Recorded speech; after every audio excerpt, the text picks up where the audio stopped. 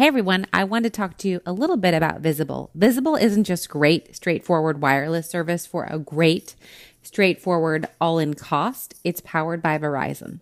It's also a wireless service that gets better with friends. Now you can get Visible's unlimited wireless service for $5 a month when you bring a friend. Bring 12 friends and get 12 months for just $60. Powered by Verizon, all for as low as $25 a month and no hidden fees. Bring one friend every month and get every month for $5.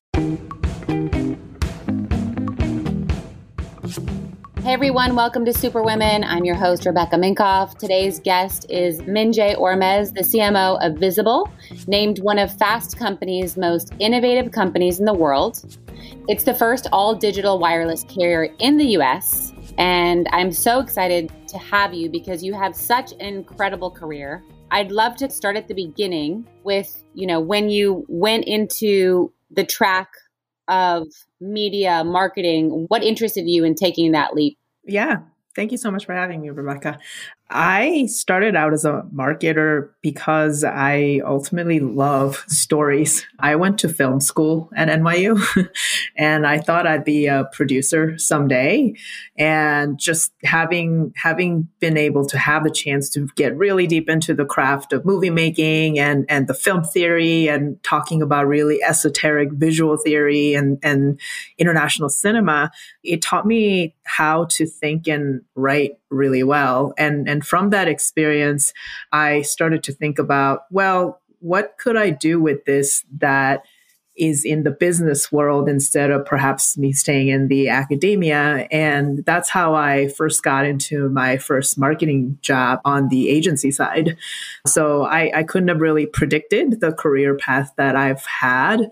But it's really, that's where it started from, being in school at NYU studying movies.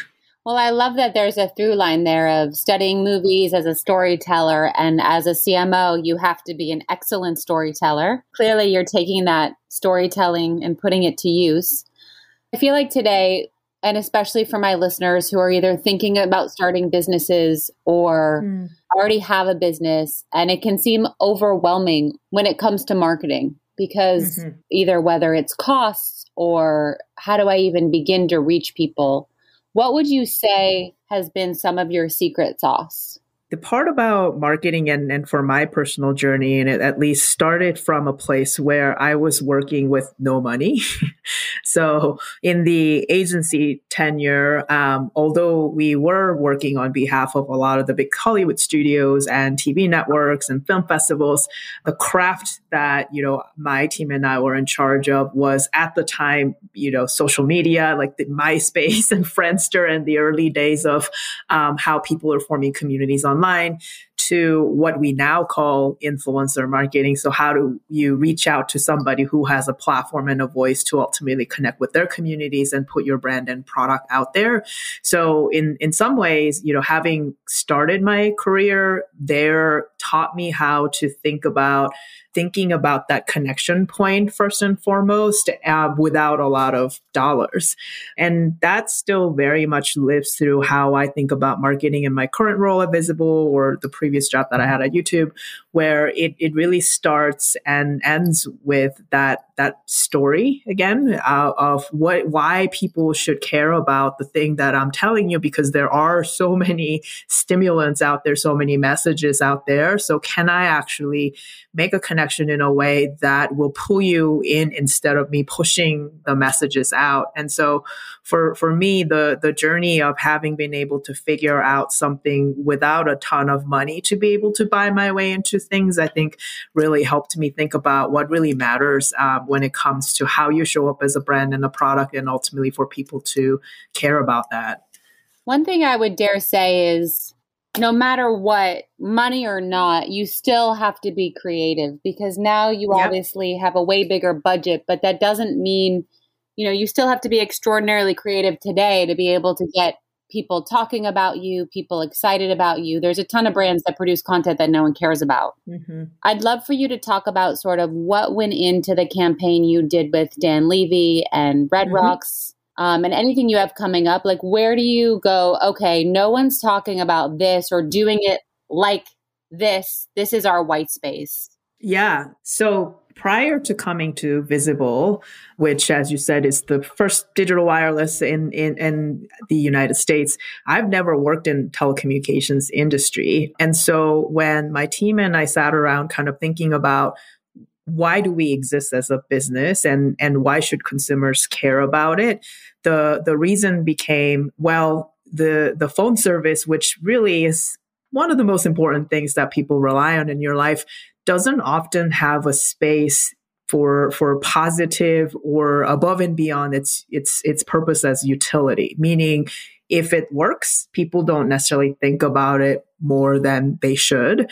And if it doesn't work, that's usually the space with negativity, unfortunately, where we take up space in social media and so forth. So when we started Visible as a brand and a new business, it was really important that we give our best to carve out a space somewhere in between where it's extremely negative or it doesn't get talked about at all. But can we actually build a different kind of a relationship with our members? And so therefore, for us to show up exactly as you said, Rebecca, it's not just about the dollars, even though now we do have actually dollars to be able to invest in our marketing campaigns. Every single way in which we show up has to break through and work 3 times as hard, because we are the last to enter the latest choices of what people can buy in telecommunications business. But at the same time, we want to be able to catapult forward to how people think about us, how we become one of the options that people consider and ultimately switch to. So a couple of the campaigns that you mentioned were inspired by that desire to break through and really stick in people's mind as something that you wouldn't necessarily expect from a brand in this category. So our collaboration with Dan, for example, it was incredibly special because he is somebody who has such distinct and special personal brand of somebody who cares about other people more than he himself and bring the community with him, and often gives platform to a lot of people whose voices are not heard. And we as Visible, the product that is trying to create a service that is affordable for everybody, but without compromising the quality of it, wanted to collaborate with somebody like that to ultimately bring his brand and personality into how we show up. So he was not only a person who showed up in our campaigns, but he was also the creative mind behind a lot of the ideas that ultimately came to life, including a collaboration that my team and his team did, where we kind of played a joke on his best personal asset, so to speak, which was his eyebrows. And it became an intersection point for us to tell a story about our product, which was the unlimited data that we offer with our wireless service. So in one of the spots that Dan created with us, we basically zoom all the way into his face, like all the way into his brows, and he's kind of in on the joke. But it's playing, taking a play on the fact that that's one of his prominent features and well-known features. And at the same time, it plays on the pun of unlimited browsing that you can do with our unlimited data. So there was a microsite and a social campaign attached to it. And so it kind of brought this whole experience together in ways that were speaking a little bit more to who we are as a brand and how we wanted to show up and appeal to people above and beyond the price point and the experience of it. So I've been, I guess I could say, 3 times to Cannes Lions, where the best of the best in marketing, I would say, go to this decadent, couple of days. And what I was shocked by when I was there was the amount of men and the lack of women and women of color present. And I said, oh my gosh, the world is still being marketed to by white men. Mm-hmm. And I'm just curious, with your experience, with over 2 decades of experience, how you've managed to break through glass ceilings, how you've managed to keep thriving in an environment that is still very much male dominated. I think I come at this with a lot of different angles or experience. So we all, right, just celebrated International Women's Day, and the entire month is dedicated to doing so. And I was just thinking about, do I take the tone up celebrating the accomplishments that we've made so far? Absolutely. But I think in recent years, it struck me that the progress we've made is there, but it's still too slow and sometimes too fragile. And for me, I'm fortunate that I am now in a position where both in my scope and the influence, be able to speak for other people who may not necessarily feel like they have the platform or the influence to be able to do so, especially a lot of women and, as you said, women of color.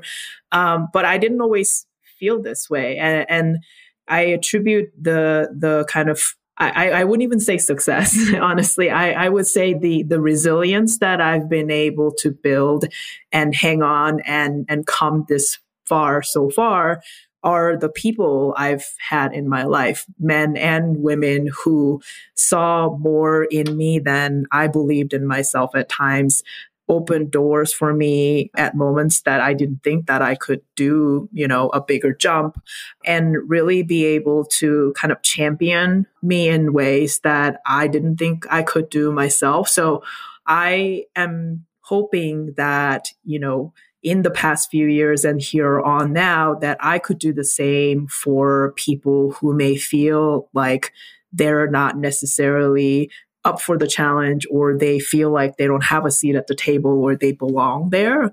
And I have to say, the community of people that I've had as mentors and bosses and peers and advisors have really been instrumental in how I've been able to see myself belong in places that I didn't think that I would be able to get into.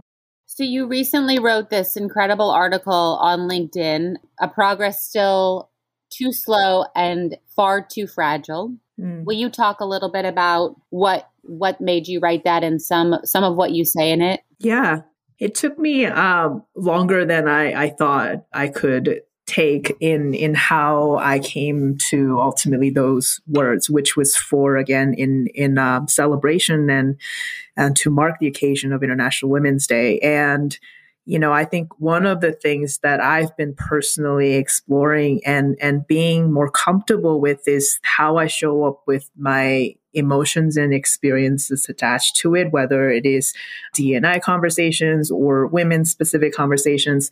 And what I didn't want to lose in the thread of what I talk about in that was some level of frustration and anger and impatience, which previously, I think in a lot of those conversations were encouraged implicitly or explicitly to be hidden, because we all want to be moving forward positively and productively towards progress, which I cannot disagree.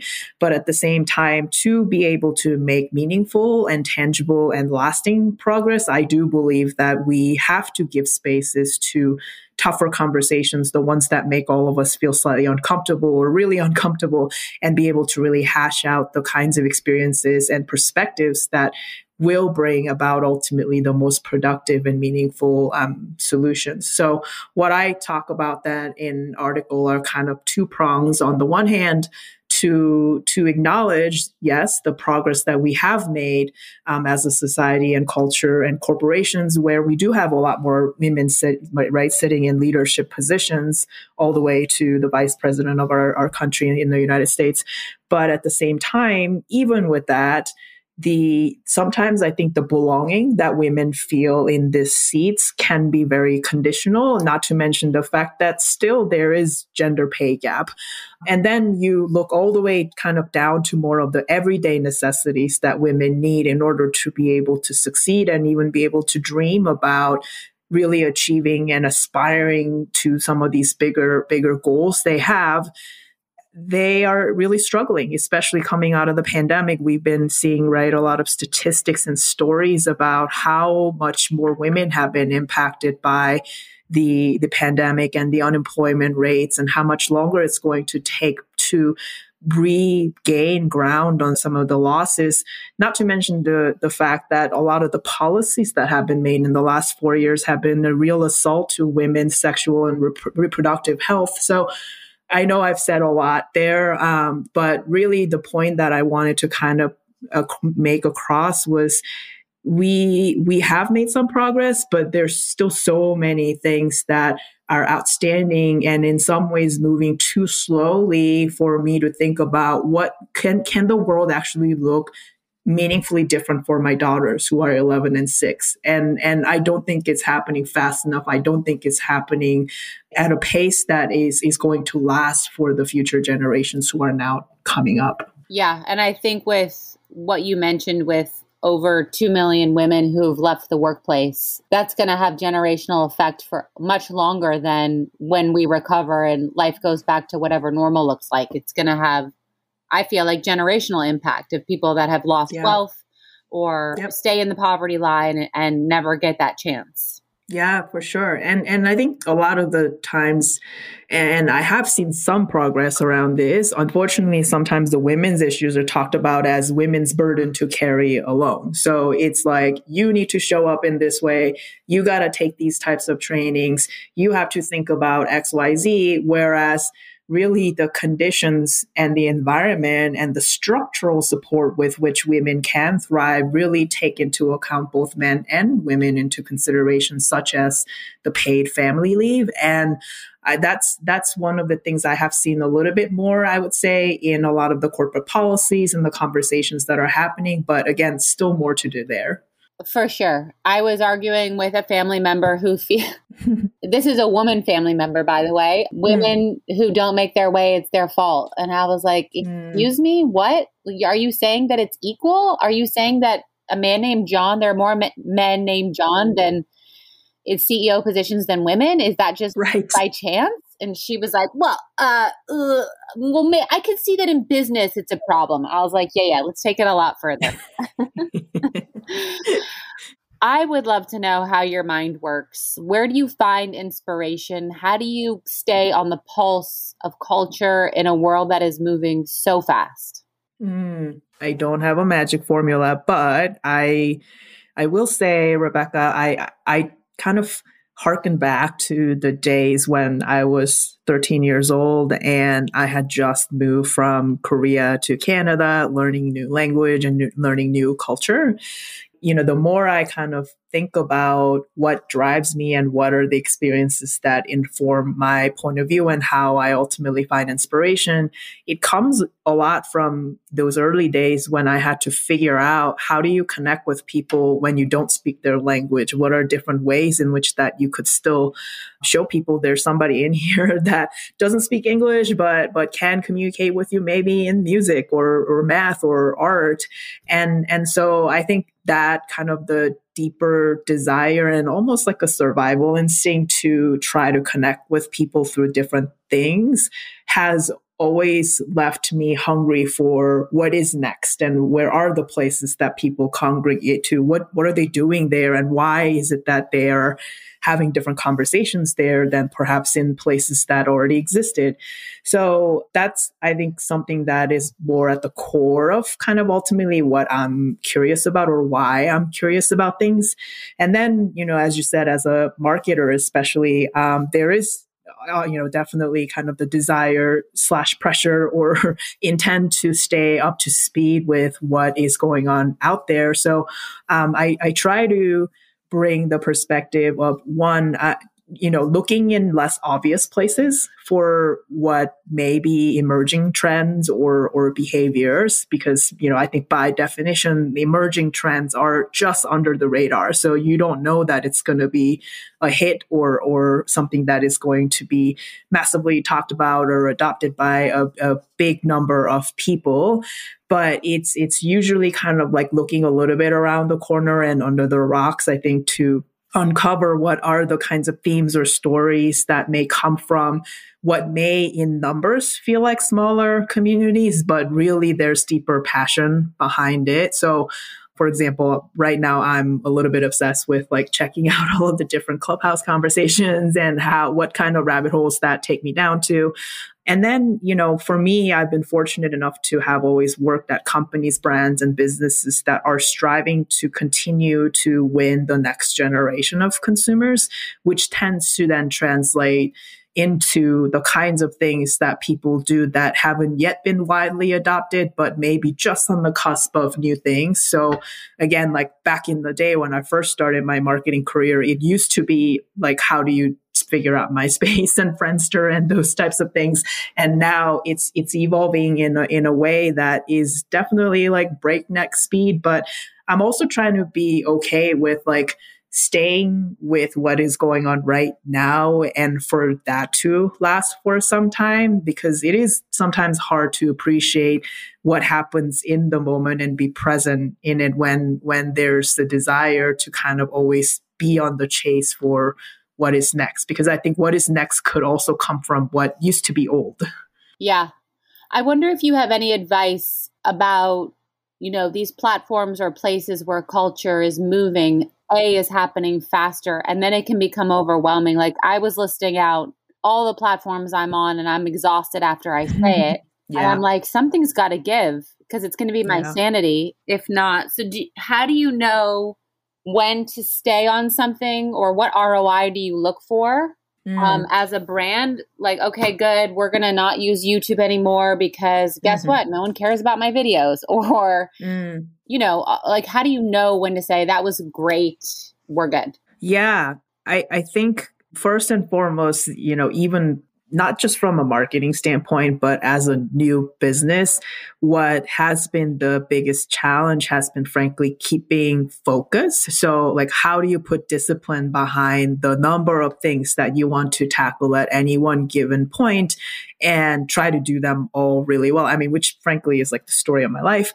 But when it comes to marketing channels and the different platforms, so for example, I had a conversation with my team early on, having come from YouTube myself, people kind of assumed like, shouldn't we be on YouTube? Shouldn't we have a video strategy? And what is our content strategy there? And while I would love to, and we're still experimenting a little bit as a brand, I didn't necessarily want to stretch the team to have to do it unless it made sense for us to be there, for either because our audiences are already there, or if we had already ideas about a kick-ass content strategy that could stretch from there to other video platforms. But number one thing I stressed with the team was, let's not just go and start something just because we think other people are expecting us to do it, but we do it when we're ready, based on what we're seeing in the effectiveness and the insights. So some of those decisions, I think were harder because we, again, as marketers who want to be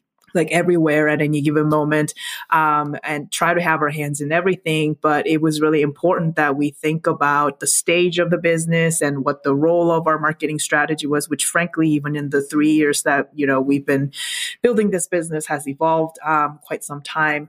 And so now really, I would say even in the past year, a lot of the social platforms and their roles have changed. And it's not really also always about like how we show up as a brand and how we use it, but it's also where people congregate to already and have natural affinity to. So Reddit, for example, is a vibrant community for Visible where members started their own forums on their own to talk about the different ways that they signed up for our service, to the different ways that they're saving money together. And so those are the kinds of things that are organically and naturally happening that we want to be able to boost and be part of and have a meaningful conversation with our members around, versus trying to force our way into everything just because we think we have to. That's a relief. Yeah, I feel the pressure of trying to show up everywhere all the time. And yeah, we're starting to pull back from certain platforms that are just like, I don't know if she cares that we're here. So we're going to go somewhere else where she cares. Makes sense.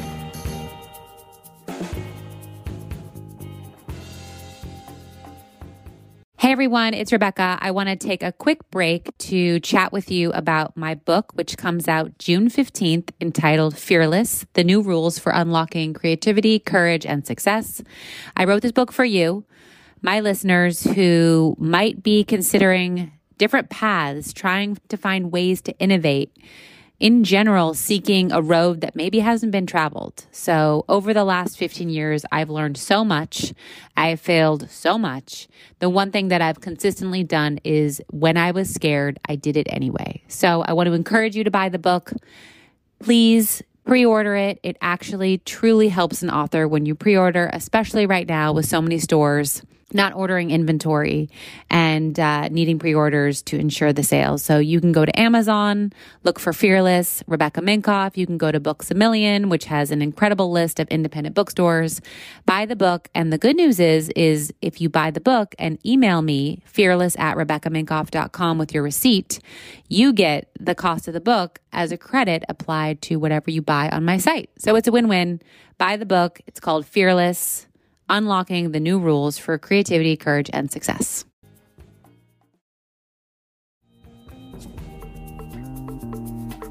I'd love to discuss, I know obviously you're passionate about this subject, and there's just been a lot more rise to conversations about the unfortunate targeting and racist behavior of Asian people since the rise of the pandemic. And I just wanted to talk about, what you think can be done to support, speak out against if you've experienced it yourself. Yeah, no, thank you for bringing that up. And, I think there are just multiple parts to the topic of racism when it comes to Asian communities that share some of the attributes with other types of racism or racist behaviors and the impact, but also slightly different because it is coming from a different cultural context or different communities.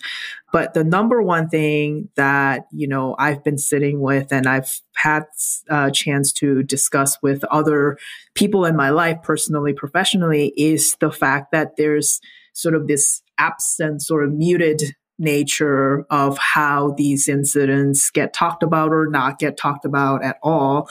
And some of it comes from, and I'm generalizing a little bit here, but some of it comes from, this sort of shared collective mentality of a lot of Asian folks who have been more recent immigrants, especially, of the encouraged behavior of fitting in. So in order for you to fit in, you're usually observing what other people are saying or doing, etc., and to not necessarily stand out and attract sort of quote unquote the wrong kind of attention. Your natural inclination is to stay quieter or be more on the background, even when, things like this happen and you may even witness it or you may be yourself the victim of a situation. And so first and foremost, one of the things that some of my professional colleagues and I've been wanting to do in recent weeks is to simply speak up and raise awareness around the fact that these things are happening and that it cannot go unsaid or ignored. And there's just been a lot of support coming from a lot of different communities standing with us to really rally around this message of stop Asian hate and that the fact that these things are happening and that it goes ignored in itself is already another insult to the situation.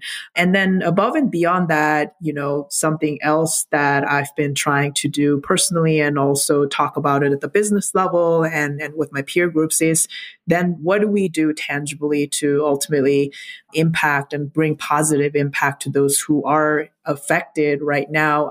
For me and Rebecca, I have two girls, 11 and 6, who are 3/4 Korean, and they're American, Canadian, like by culture and on paper and all of that. But it's been really important then for me to personally also have conversations with them, with my husband, who is also mixed race. And so we have a lot of kind of like personal experiences that are coming to converging in this moment also when we feel this a little bit more personally. So while the girls have been, of course, really fortunate in not necessarily having personally experienced some of the hateful words or acts, I want to not shield them from what the world is and what other people may be experiencing. And build some resilience around that even now, because one of the things that I remember from my own upbringings or personal experiences, when something like that happens to me or my loved ones, I was always hesitant to act or speak up. Back to kind of what I said earlier about the cultural aspect of it, but also it's a very visceral experience, right? When somebody comes at you with hateful words or language or action.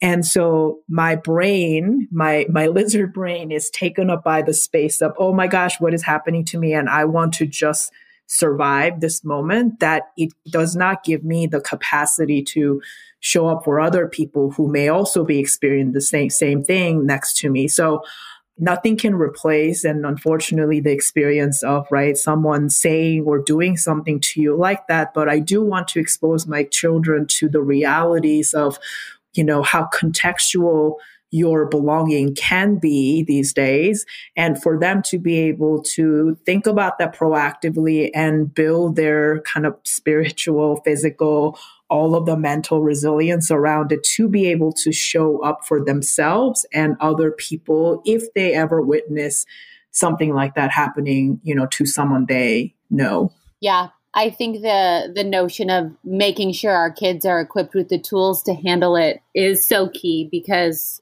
the stronger they can get now, I feel like hopefully offsets the reaction. Growing up, yeah.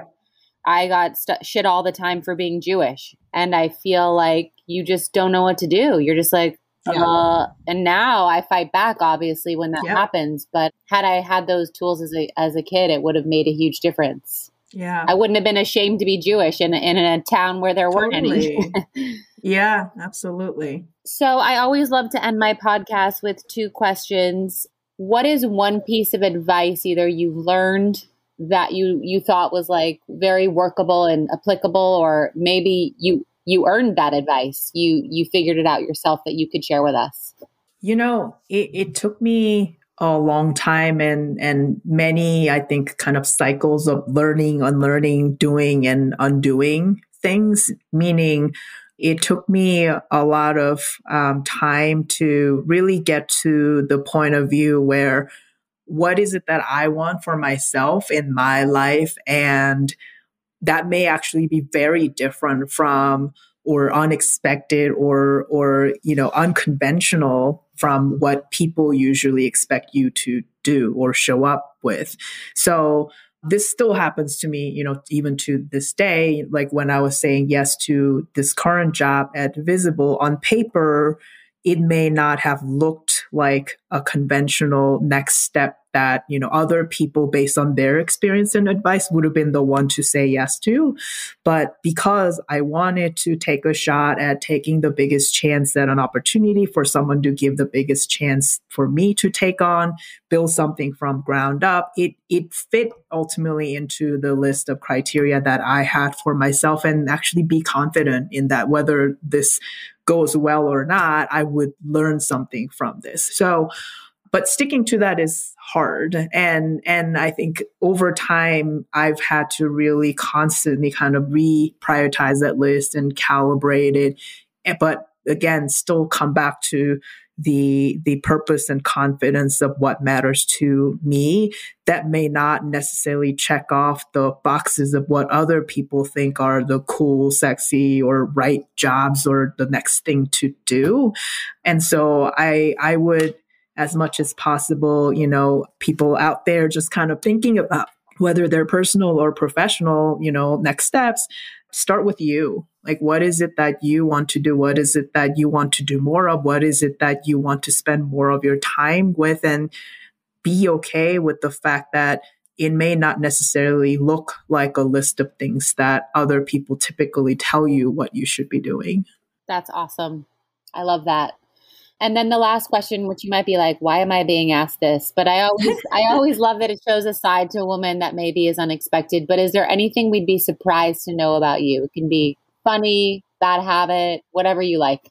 So I am fangirling out a little bit here, Rebecca, because 15 years ago, I had a handbag blog. I love that. It was called The Baggage Claim. And I kind of wish I had kept up with it, actually.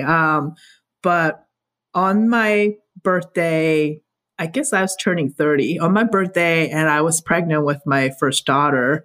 My poor husband, I gave him a heads up I was going to tell this story. He was a lawyer working on a case. And so he was actually like living and working from New York City, and we were actually in DC. So I had taken the train up to meet him in Times Square. And I remember I had bought one of your bags for myself for my birthday. And he forgot that it was my birthday because I knew like, he was like super busy. And so he's like, oh, that's a nice bag. And I was like, yes, I bought it for myself for my birthday. There was no shame in that. You should see what I bought myself when I signed my book deal. I was like, you know what? I'm going to have 2 glasses of wine and then I am buying this gift because I fucking deserve it. So that's right. No shame in that. That's right. Exactly. I love that you had a blog. That's your OG. Yeah, exactly. Back in the day. Well, thank you. This has been incredibly inspiring and insightful. Do you have any links you want to shout out or any, ways people can connect with you? Yeah, absolutely. Although I said I edit things out from my life, I am on all the things. Find me, Minjae Ormes, LinkedIn, Instagram, Twitter, and our business, Visible, is on visible.com. Awesome. Thank you so much, Minjae. Thank you. Thanks for listening, everybody. And don't forget to head over to RebeccaMinkoff.com. Show your love and support for the brand. Buy something for yourself. Buy something for another. And also don't forget to try my new fragrance. Again, it is available at all Nordstrom, Macy's, Scentbirds, and Birchboxes, as well as our site.